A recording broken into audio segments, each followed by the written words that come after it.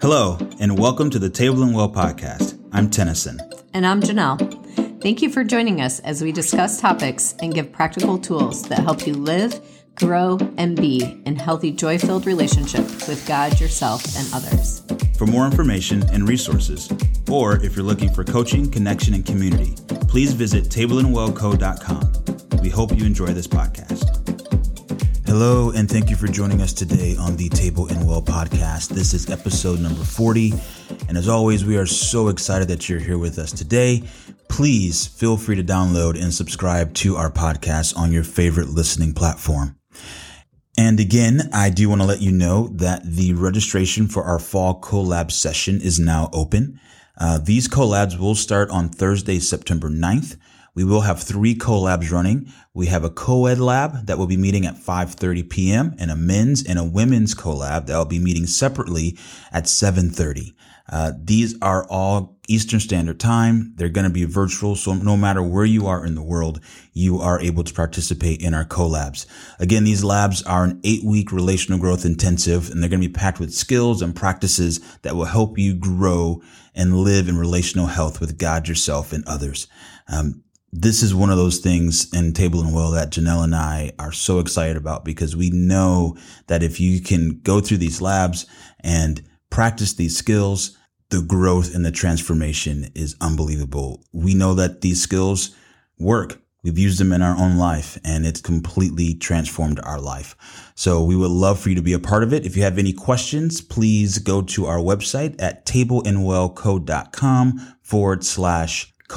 Again, that's tableandwellco.com/collabs, or you can email us at known@tableandwellco.com. So we want to welcome you again to our podcast. This is episode number 40. This is part 17 of our series called The Half-Brain Church, How the Church Has Lost Its Ever-Loving Mind. Again, this information and our discussions and our conversations come from a book called The Other Half of Church that was written by Jim Wilder and Michael Hendricks. Today, you're going to hear the second half of our conversation that we started last week. We talked last week about shallow group identity and how dangerous that can be, and how really easy it is to form a group identity around things that are not Jesus, that are not God. And just how forming your identity around things like your creeds or your doctrine or the ministry style you have really don't connect you to who you are and how it is for you to act, because that's the purpose of the group identity. And so today we're going to dig a little deeper into that, and we're going to look at some ways that we form group identity that are not healthy at all, that are very toxic, things that can cause a lot of pain, things that can really skew your view of who you are and who it is for us and how it is for us to act. So we're going to look at some ways that are actually very toxic ways to form group identity, but how easy it is to do and how we do it without thinking about it. So let's just jump right in. Here is the second part of our conversation on shallow and toxic group identity. Obviously, the ones that we all mentioned before, I think were all like shallow attempts to form group identity. And then this last one has been more of a toxic, it can turn into a toxic way. Mm-hmm. And then there's other toxic ways that we form group identity that when we just talk about them, you're like, well, that's not toxic or bad or whatever. But when we start to dig into and think about it, it's really toxic group identity. And so we do this in churches actually, because we form ministries around these different areas, or we do it in different places. But your other forms of toxic group identities are formed around pain. They can be formed around addictions. Mm-hmm. They can be formed around trauma. Mm-hmm. And it's super easy to do. And we call them ministries, right? Like we call it like addiction recovery, or we call it divorce care, or we call it whatever. But we say, hey, we're gonna take your pain, mm-hmm. and we're gonna literally group you together and give you identity together as a group. Drug addicts. Right. Or recovering whatever. Right. Or widows or divorced or. And it's so easy to do, because what happens, we get in that and you're in that group, and and just the way our brain works is like the people in the group, you go, oh, well, I'm an alcoholic. No matter how much you say in that group, like you're not this, you're not that, but you are in a group with other alcoholics or former alcoholics or recovering whatever. Right. And it's like you start the whole thing with like, I am an alcoholic. It's even like AA. It's like, hi, I'm so-and-so, I'm an alcoholic. Right. It's like that's the first two things out of your mouth. Right. Exactly. In this group. Right. So you have your idea. Which is interesting because AA has actually been super successful and has helped a lot of people. So it's not that we're saying that type of, that group identity in some ways is bad in the way that it's like, hey, we have a certain struggle that we both feel, that we both walk through. Like, I can't understand a drug addict's journey because I haven't been one. Yes. And so in order for that drug addict to heal, he needs to know other people have been on the journey. And that conversation needs to be had. Yes. So it's not that we're discouraging that people have the conversations or meet people that are like them or have walked their same journey. It's not about that. Yes. But the point that we're trying to make here is that cannot be where it ends. Yes. And that neither, and I think that's the point we're trying to make about all of this shallow group identity is that this cannot be where it ends, church. Yeah. Like we cannot end our group identity based on divorce care. We cannot end our group identity based on how dynamic our pastor is.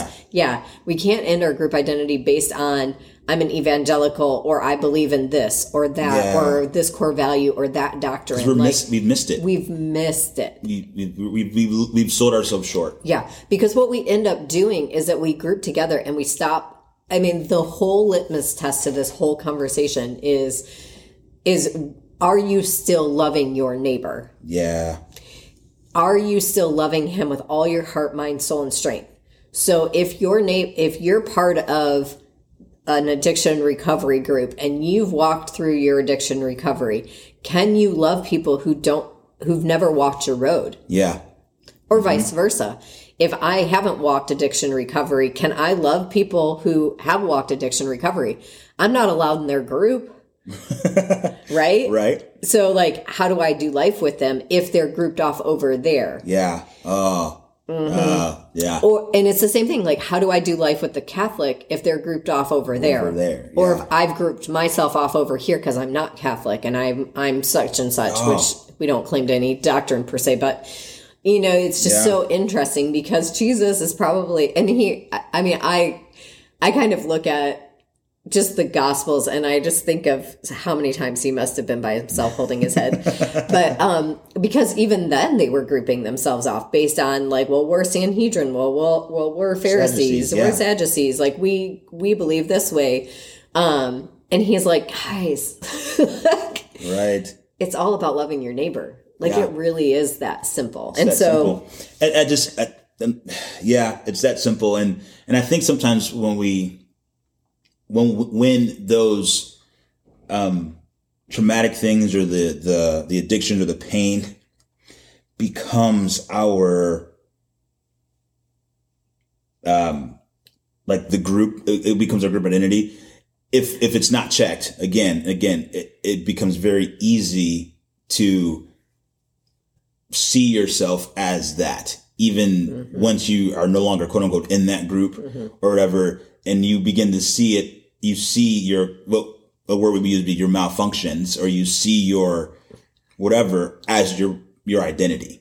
Right. And you begin to take that on as a group. And so those malfunctions, those addictions, those whatever become part of that, your identity to where you've forgotten part of who you really are. Right. Yeah. Because those malfunctions are only things that happen when we forget who we are. Yeah. Yeah. And we're not functioning in the wholeness of who we are. Yeah. Yeah. And I think all of these things that we've listed are really our attempts to try really hard to get these things to be enough. That when wholeness is hard to attain, we try to use other types of group identity to tell us who we're supposed to be. Yeah. Because we don't really know who we're supposed to be. And so we cling to these kind of veils, I guess you could say, or shadow figures of what it is like for us to be and who it is like for us to act because we're not quite sure. But the next podcast, we're going to talk a lot more about what does it look like to build healthy group identity. Yeah. Where we're not necessarily throwing out some of the things we've talked about, but what does it look like to walk in whole group identity, where we really truly know who we are and how it is like for us to act, whether we're walking the road of addiction recovery, whether we believe in speaking in tongues or not, whether we have a dynamic pastor or we have one that nobody's ever heard of and probably ever will. Yeah. Who are we? Who are we? Who are we? And it's so funny, that whole list I just said, Jesus didn't talk anything about that. Never. Not once. Not once. He doesn't stinking care who your pastor is. No, he doesn't. I mean, that sounds maybe rude, but like, he obviously cares. But he doesn't care in the way that, like, that's the most important thing to him. Right. But we make it the most important thing to us. Right. He doesn't care the simple these little doctrinal junk that we get all caught up in. It's not the most important thing to him. Relationship to him and with each other is the most important thing. So let's get back there. You've been listening to the Table and Well podcast. New episodes stream every Tuesday. Please subscribe on your favorite streaming service.